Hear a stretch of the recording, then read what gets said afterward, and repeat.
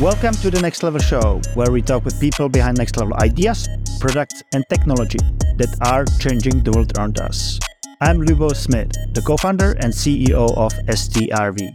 And my guest today is Jacob Jabber, the co-founder of Philz Coffee, the largest independent third-wave coffee company in the US, and a beloved staple of countless coffee lovers in California and Chicago.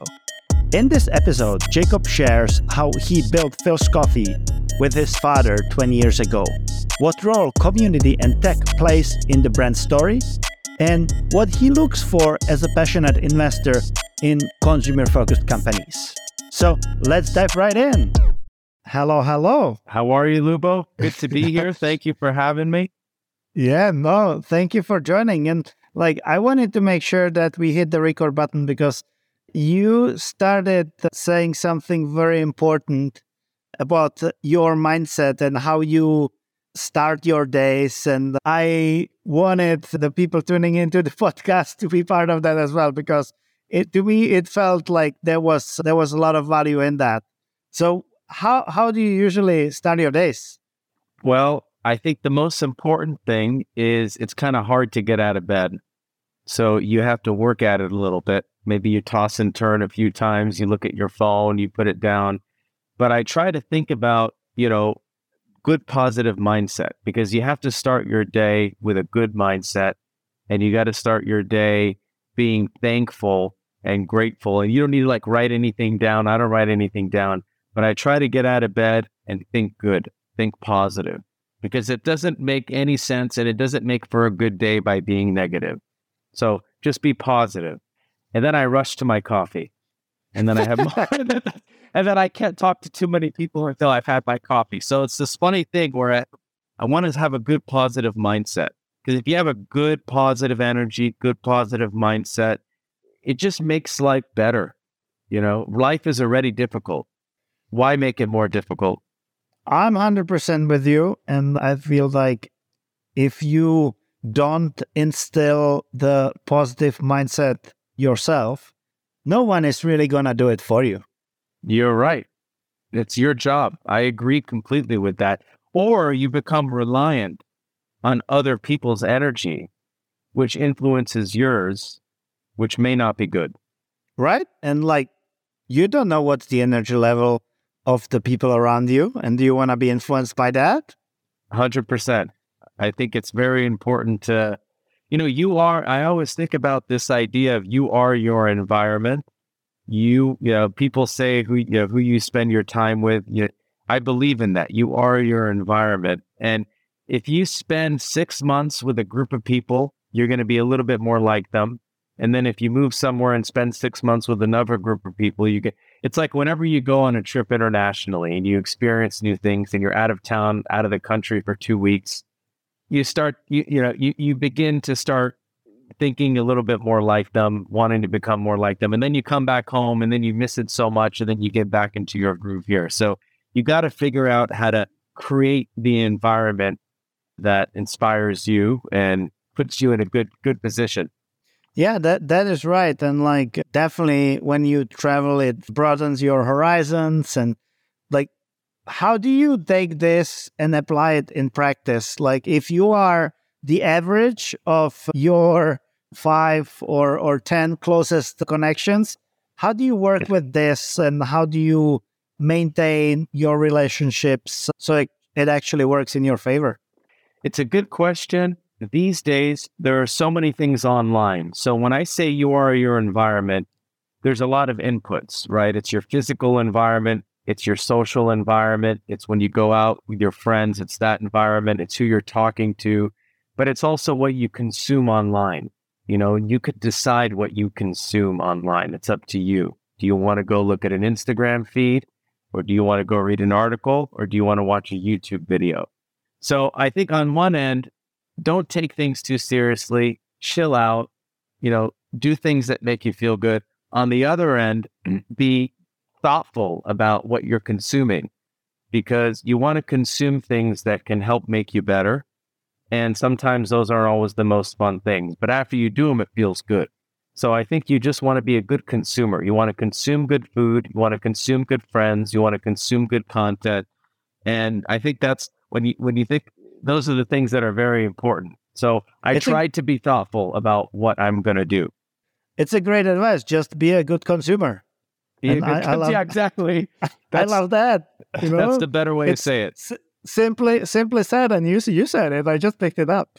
Yeah, yeah. Be a good consumer. You mentioned that right after you do this little practice of mindfulness in the morning, the first thing that you rush towards is your cup of coffee. And I would love to hear what was the inception of the passion for coffee before we dive into the whole Philz story. Like, where is the coffee culture coming from? So, I wouldn't say that I was particularly, super passionate about coffee growing up. So it started, my dad, he came from Palestine in the 70s to the States. And the culture there is about community. It's about family. It's about food, tea, coffee. Like the original social network is the coffee table. Well, people come together and gather and they interact and talk. But it's very hard living where he came from. So he wanted opportunity. So he moved to the States. And the U.S. has wonderful opportunity. So it's rich in opportunity, but he found that it was poor in community because neighbors wouldn't always talk to each other like he used to experience. So he opened a little bodega, corner grocery store in the Mission District in the 70s. And he used to sell things like diapers, milk, cigarettes, wine, candy bars. And, it wasn't the products, it was really the people. So he got to know all of his customers. But what was missing is that they got the product and they left. So he decided and he thought about, how do I get these people to stay a while? How do I create this grandma's house environment for the community that I'm serving? And he loved coffee and he thought that coffee would make people stay for a while. So he decided to start experimenting and trying different things out to create something unique and special. And in the early 2000s, he launched it. And I was there right by his side because when I was 9 years old, I started working at the bodega, the grocery store. I stood on top of 2 milk crates and rang people up at the register. I stocked inventory. I counted customers' change. I worked at a young age. And I would say those are very formidable years because it taught me, it gave me the good business and good people instincts. And I dropped out of school at the age of 17 and worked full time with him. So that's the birth of Philz, is people and community and personalized cups of coffee, because we wanted to make each cup for customers one at a time. So my passion for coffee grew over the years as I started getting into it. It wasn't, I didn't wake up and say, oh my God, I want to go study coffee and visit all the regions around the world. That's truthfully not, the core passion, I would say, but I've grown to be passionate about it. It's great to hear the story and how it evolved. And seems like you were on the very opposite side as you were joining your father on the business. Was he supportive that you wanted to drop out of studies and join him pretty much full time? Very. It's the exact opposite that you see in the majority of the parents, right? Yeah. You know why? Because his experience and where he came from, and he knew I didn't like school. I didn't do good in school, and that wasn't going to be my path. So I think it made it easier for him to accept that. And I think that it just very nicely illustrates that there is not only one right path, right? Correct. And it can go multiple different ways, but you can still achieve a great success no matter how you go about that. So this is a great example of that. Yeah, I agree. And I think education should be life, should not be school. School is one way to become educated. Talking to you is another way to become educated. There's a lot of ways to become educated. So you have to have a learner's mindset. That's more important than anything, having a learner's mindset. You can learn from everyone. Reduce your ego and open your mind and learn. Well, for me, talking to people is probably the most exciting way to learn. Just being able to have these conversations and being able to navigate them and go into the fine details of people's stories, that's something that I'm extremely passionate about. And like, I love diving into those. And for me, it's like a lot better than other sources of learning. And Yeah. in the end, that's why I do it. Did you like school? What was that like for you? I wouldn't say that I didn't like it. I was probably not the one who would be enjoying it the most, but I definitely saw the added benefit of me getting through school. But and I think it's very similar to my co-founder, David. And David is an extreme, but I think that I was also looking for like, what are the shortcuts and what are the things, like, how can I get the most out of it? So, like, in the end, I ended up only spending like 3.5 years on a course that normally takes 5 years, because I figured that if I can do more within a shorter period of time, I will, like, there is no point for me to sticking around for longer. And that way I was actually able to go to do some really interesting studies abroad, because suddenly I had like so many credits versus other people, because I was taking a lot more courses. And so for me, it was like I saw the added value, but I was looking at, okay, how do I extract the value out of it rather quickly and get to something that is gonna be even more exciting than this. So very efficient, kind of efficient mindset. How do I get the most with the least? Yeah, that's the name of the game for me, I guess. That's very, it's the first set of furniture at the original Philz my dad took from our house because we didn't have money to work with. So this resourcefulness, this idea of making something out of nothing is a really important one, particularly in these days of abundance. It's hard to think resourcefully. So I think it's a rare trait. So good for you that you have it ingrained. Well, I hope I still have it. But it's hard to keep it here. It's hard to maintain it. I have to say that sometimes people don't realize that you can achieve a lot with very little resources. You just have to be a little creative. And yes, I think you are exactly right when you're saying that it's not always easy to think that way when we live in the world of abundance. Yes, I think so. I think that's one of the challenges that we face, the younger generation. There's so much there's so much access to so many things. It's not too hard to see what's happening in different parts of the world, and you see different people. So you begin to, question, yourself, and it creates a lot of insecurity. So it's important. Yeah, it's important. This is where good parenting, good family, good friendships, good community is important. Making sure you stay grounded and you appreciate the little things, and you don't take anything for granted. So this is an important thing to teach the young generation. Well, that's what we are doing here right now, hopefully. Yeah, I hope so. And so back to the passion for coffee. In early 2000, that's when you pretty much hit the ground running in terms of the expansion.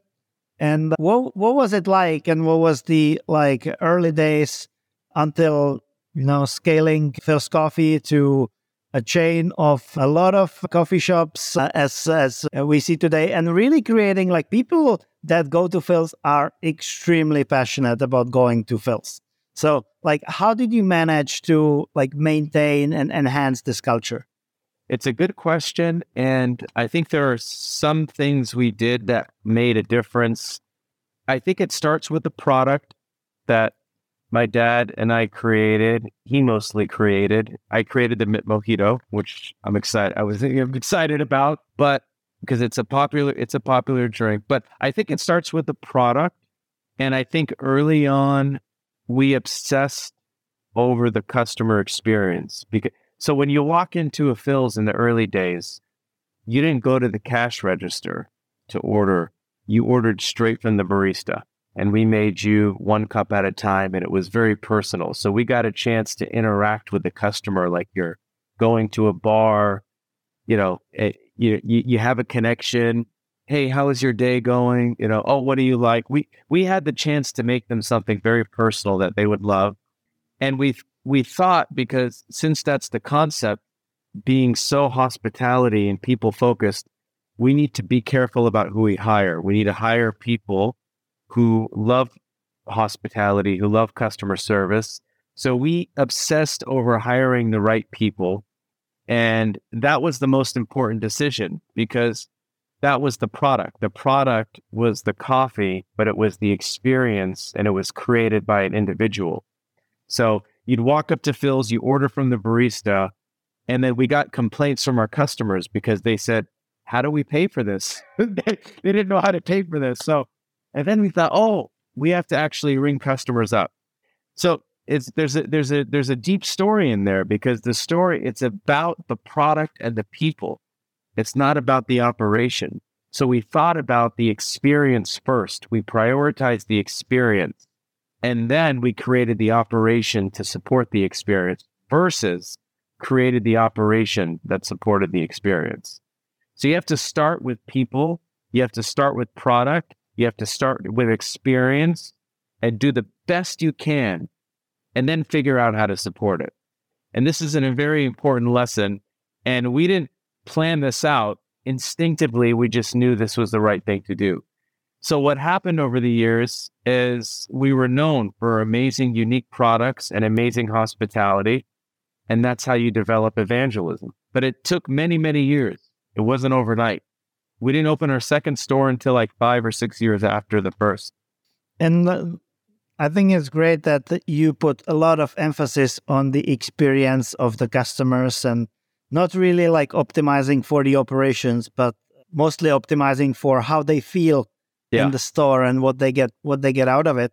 What do you think was the point when you realized, okay, now we have a concept that is scalable and we would like to expand? When we opened our third store, so when we opened our first store, it took a long time for us to build the customer base. Our second store, it took some time. When we opened our third store, we saw a line out the door, and that gave us the confidence that we have something here. Word has gotten around. People like what we're doing. And then when we opened the fourth store, lines out the door. And then the fifth store, lines out the door. So our confidence grew with every new store opening. And that's when we knew, in those days, in between store 5 and 10, between store 3 and 10, we had something, and we need to keep doing this. And more communities should have a Philz. Philz should serve more communities. And this is amazing that you have been able to create such a loyal customer base that even when you were opening a new location, a new store in like a new neighborhood, people were already like waiting for it, right? They wanted to stand in line to be the first ones to experience it. It was amazing to us. We couldn't believe it. And, I think here's a wonderful thing that we used to do is my dad and I would know every customer in the early days, and we'd know their whole family, and we'd know all of their birthdays. So we write down their birthdays, and we know when they come in, let's say customer John has a daughter, Linda. Linda's his daughter. She's 3 years old. She loves chocolate cupcakes. We don't have chocolate cupcakes. The day before, we go pick up chocolate cupcakes, and because we know he's going to come in with his daughter, and we sing happy birthday for her. These are the things that these are the moments these are magical moments that you have to create. And we try to do that as much as possible. And people will say, oh, you can't scale that. That's not a scalable thing. You know what we said to that? We don't care. We don't care. This is fun. This is the right thing to do. So the challenge is, how do you get all of your employees to have that same level of passion and excitement to do that? And that's the hardest part. Well, that's what I wanted to ask. Because I think even for like an individual, it's very, very difficult to memorize everything and keep track. And as you mentioned, like going above and beyond picking up the chocolate cupcakes the day before just to have it ready, I think it just speaks about your and your dad's thinking about what is the level of hospitality that you wanted to provide your customers with. But Yeah. how do you try to instill that in the employees in all the stores that you have right now? How do you think this is able to survive? Because as you mentioned, that's the hard part. It's very difficult. I think you have to start with hiring good people. So you have to really take your time to make sure, you have a good hiring process and you hire people who are genuinely excited about what you're doing and you think they can, they're going to be excited to do those things. So, and that's hard to do because you're going to miss, you're going to make misses, but you try to hire the right people. So then you have the people in your building. The next step is how do you motivate them to want to do that? So then you have to have the right leadership in the store. And it comes back to what we were saying about you are your environment. If we can get the leader of the store to feel like it's their store and get them to create these moments and inspire them to do that, and they do that to their team, then their team's going to see that and hopefully they do that. So it's about scaling stories. Storytelling is very powerful. Hiring the right people is very powerful. The right leader, the right person that's running the store is very, very important. So those are some of the things that we do to try to create that experience, but it's extremely difficult. How does the technology play a role in that? And can you leverage it to work in your favor in terms of maybe keeping track of some of the details about your customers and just helping the baristas to make their lives easier?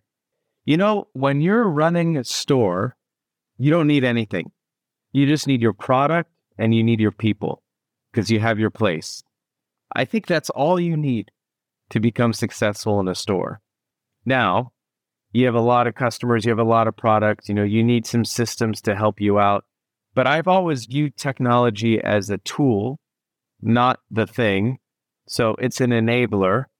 And if we can use technology to simplify things that matter less so people can spend their time on things that matter more, that's a good use of technology. So we embrace it, but we know its place. So today, you can go to a restaurant or a chain, and you might see a kiosk where you place an order. Now, that's not for us because that's not the experience we want to create. So I think brands need to be very mindful of what technology means for them and why they're using it. Are you using it because it's the next cool thing? So you got to figure out who you are and you got to use technology as a tool to reinforce that, not replace it. Because you still want to have the customer to have a conversation with the barista and have yes. Human interaction, right? Exactly. Well, and we created the mobile app, the Philz mobile app. And you know what happened? People complained. The employees complained. They were worried.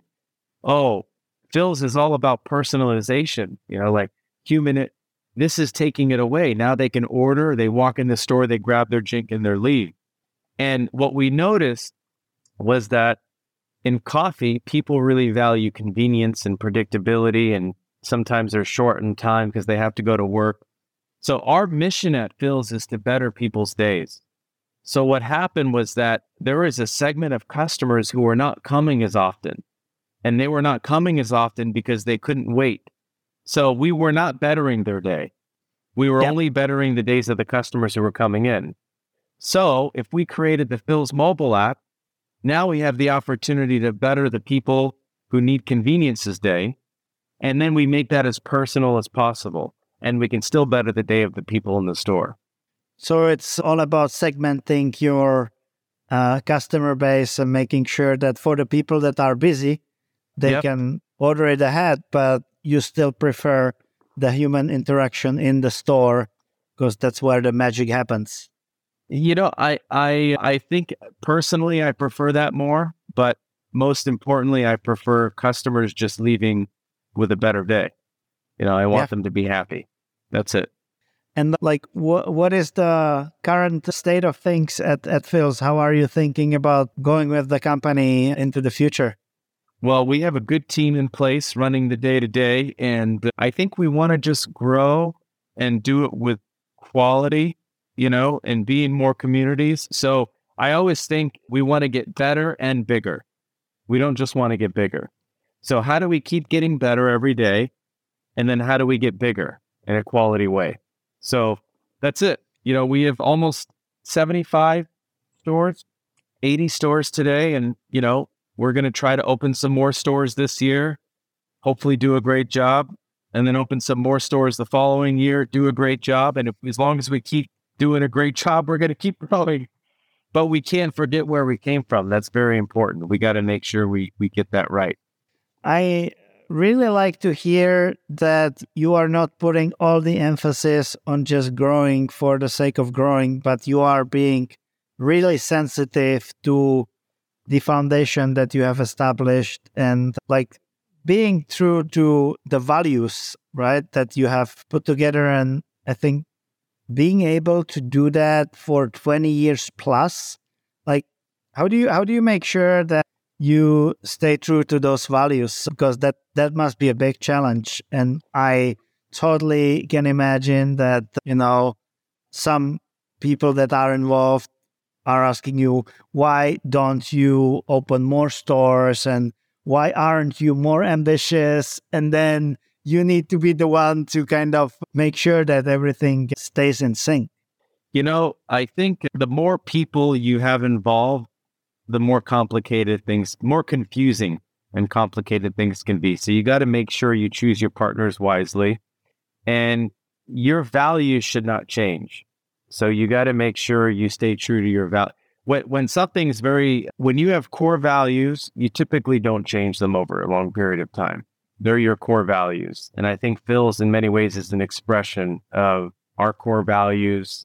And, it is what it is. If somebody wants a different flavor, they should go find a different flavor. But we have our flavor and we we want to keep it. But I also think it's good to have some tension sometimes, some discomfort, because if you're always too comfortable, maybe you're missing something. So it's important to have a good balance of stubbornness and openness. I think stubbornness is actually a strength, not a weakness. But I think a lack of openness is a weakness.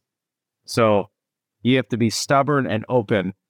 And that's hard to do. So you got to know when to be stubborn and you got to know when to be open. That's very important. Now, this is a great point, and I think that like finding the right balance between the two that you mentioned, between stubbornness and openness, is really, really hard at times. So definitely something to pay attention to. Yeah. How do you deal with it? We should ask my team what they think about me being stubborn. I think that like I try to be super open when it comes to things, like really happy to discuss anything, anytime. But I think that there is a decent level of stubbornness in me that if I'm convinced that something is the path to go, then I'm just convinced and I will keep pushing. But I'm very open to hear the feedback, and like it's I think very important, and like even if it creates friction, I think that like you will not get better unless there is some level of friction, right? You don't want to be operating at a mediocre level, just avoiding any like difficult discussions and everything. I think that's not how it should be done. I agree. So what are some of the other things where you spend your time? I know that you've been doing a lot of investing and looking at consumer startups. And what keeps you busy these days? Yeah, so I love building, and I've been doing angel investing probably for the past 6-7 years, pretty passively, but I'm spending more and more time doing it because there's so many wonderful consumer founders out there that are doing and creating things, and being part of that is very invigorating because it brings me back to the early days of Philz, figuring things out, being resourceful, strategizing, finding customers, talking to customers. So I love that environment. So I'm spending my time now. I build a platform, an investment platform, and there's 3 products. The first product is investing. So early stage investing in consumer companies. And it could be consumer technology, it could be food and beverage, it could be health and fitness, it could be a variety of things. The next one is buying. So if there are small businesses out there that are really great, that have a lot of potential, and maybe the founder is looking for a partner, we'd love those situations to look at them, try to bring it to its fullest potential, and make it really a long-term business, not try to raise venture, not try to sell it, but hold on to it forever. So buying good businesses and helping them grow sustainably. And then the third one is building.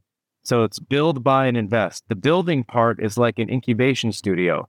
So if there are ideas that smack us in the face that we love, we will maybe start working on them. And then we find somebody who could become the co-founder and run it.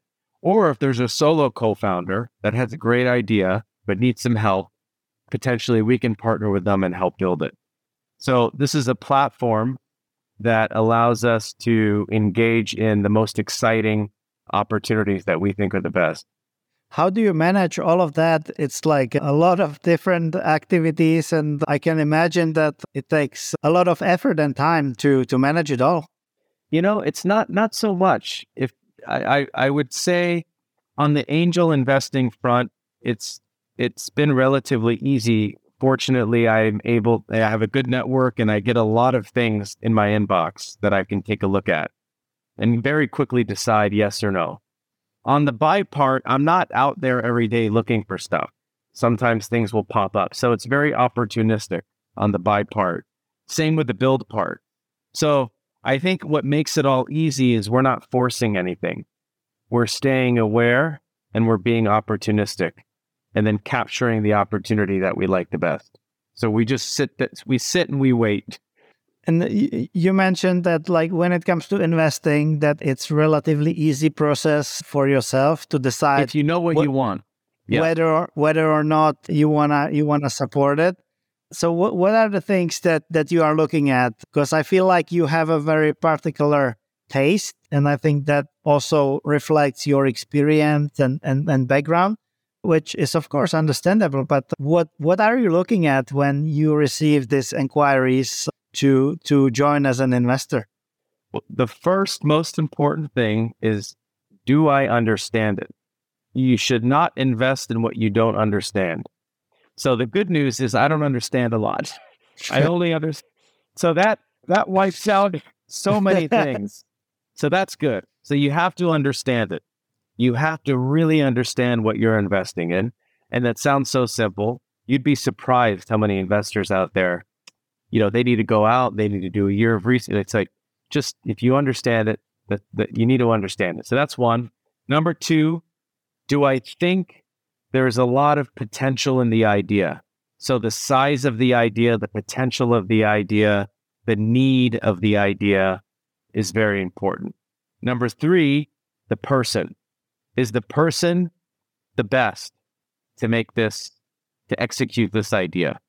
And then number four, is the price right? So do I understand it? High potential product, the best person, right price. Very simple. And then you go, just write a check and boom, here is an investment. Yep. And you know what? I'm very selective. So I'm okay. If I see 1,000 opportunities in a year and I only invest in 1 or 2, I'm happy with that. I'm fine. I don't have a number or quota. It's not, just, that's a focus on quality. That's a lot of opportunities though. Well, it's funny. I see some people that get hundreds of opportunities a week. Wow. And I don't know what these companies are, but, it's you got to know who you are, know what you're looking for, and you got to stick to it. So that helps save a lot of time. To your point earlier about being efficient, it's much easier if you know what you're looking for. 100%. Because then you know exactly what you should be doing and what you should not be doing. Versus exactly. if you don't know, then you might be doing everything, but it will actually not be getting you closer to your goal. 100%.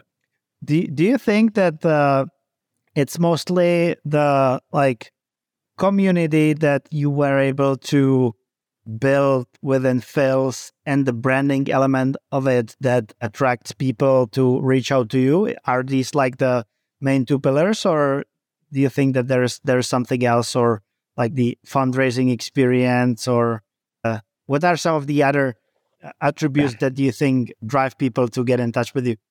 I think definitely Philz is a big part of it because we created it. We've had a lot of successes and also mistakes. We went through fundraising. There's just so much learnings in that.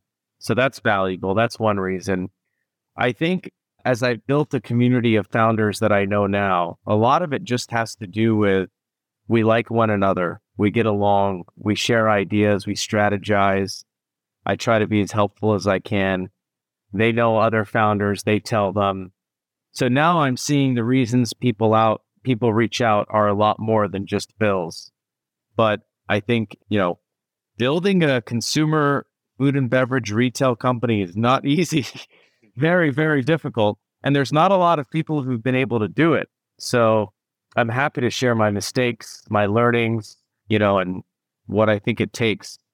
Well, like now that you mentioned your mistakes and learnings, what would be the top 2 or 3 that just pop in your head right away? One, raising money can make you dumb.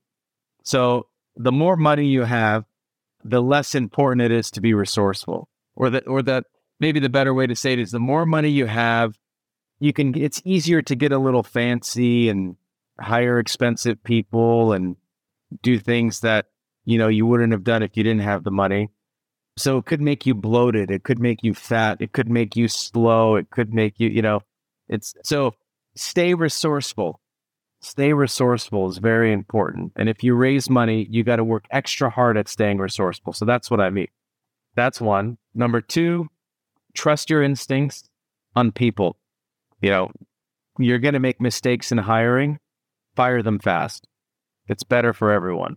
So do really good and pay a lot of attention to hiring. Do good at that because that's very important. You got to be a good recruiter. You got to hire right, but you're always going to make mistakes. So make sure you fire fast. So when I've taken too long. I take too long to hire people, which actually I think is preferable over hiring the wrong person because the cost of a mishire, you can't even calculate it. It takes 4 months. You hire the wrong person. It takes another 4 months before you figure out they're not right, or maybe right away, but then it takes you another 6 months to actually have the tough conversation. And then maybe they've actually decelerated progress versus accelerated progress. So those are probably two big ones. The third one I would say is focus. And sometimes with money comes opportunity. So you want to do everything at once. Focusing is really important. Very difficult to do. Yeah, and those are the 3 things. Yeah, it's interesting that you mentioned that when you actually successfully raise a large amount of financing, that's pretty much where the journey, it's not that you have done a big part of work, right? And you could feel there is a certain level of accomplishment. That's actually where it starts, because that's the difficult part. You have to be very careful with the way how you spend it and make sure that you spend it in the right way. 100%. And that's difficult to do. And to that, what you said with hiring and letting people go fast, I think that you should also not take, at least from my point of view, you should also not take super long to make some of the key hires, because that might be holding things off. But yeah, definitely agree with the second part, that if you see something is not working out, then yeah, it's very necessary to pull a trigger on that. And that's hard to do. It's not easy to do that.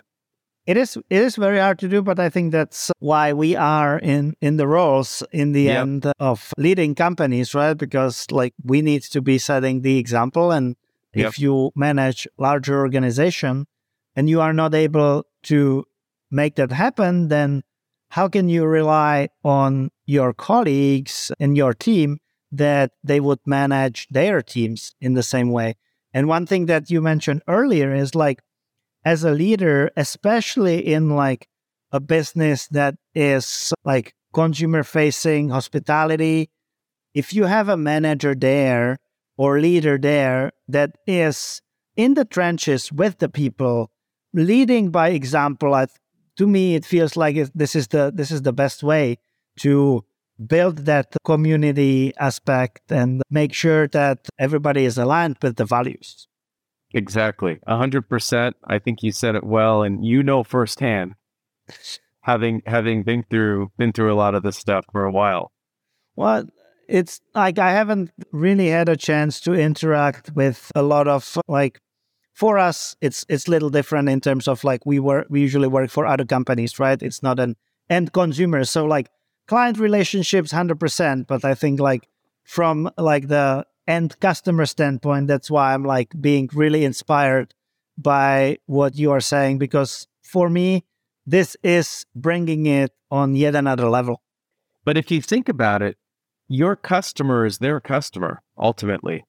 No, that's true. So that's true. If their customer is truly delighted, they're going to be delighted. Yeah. And then you're going to be delighted. It is a chain. It is not a direct relationship that you have, but ultimately the end customer is there anyway. Exactly. Unless the organization is big and very political, then it's different. It's different. That's 100% right. So when it comes to like you mentioned that part of what you like to focus on is also building. Do you have certain areas that make you really passionate where you would like to build something in the future, or maybe you have something in the works already that you could talk about? Well, there's definitely a few ideas. So one of the things I struggle with is this idea of you want to do things. Ideally, you want to work on things that are really important. They're transformative versus incremental. So creating the next best cheeseburger is not a transformative project when it comes to advancing humanity, right? It's like the better cheeseburger. Okay, it's incremental. So, and that's fine. You can work on a better cheeseburger. You can work on a better coffee. You can work on a better, these are important things, but I've been thinking a lot more about this idea of what's transformational versus what's incremental. And how do you marry the ideas that you have with a sizable transformative impact?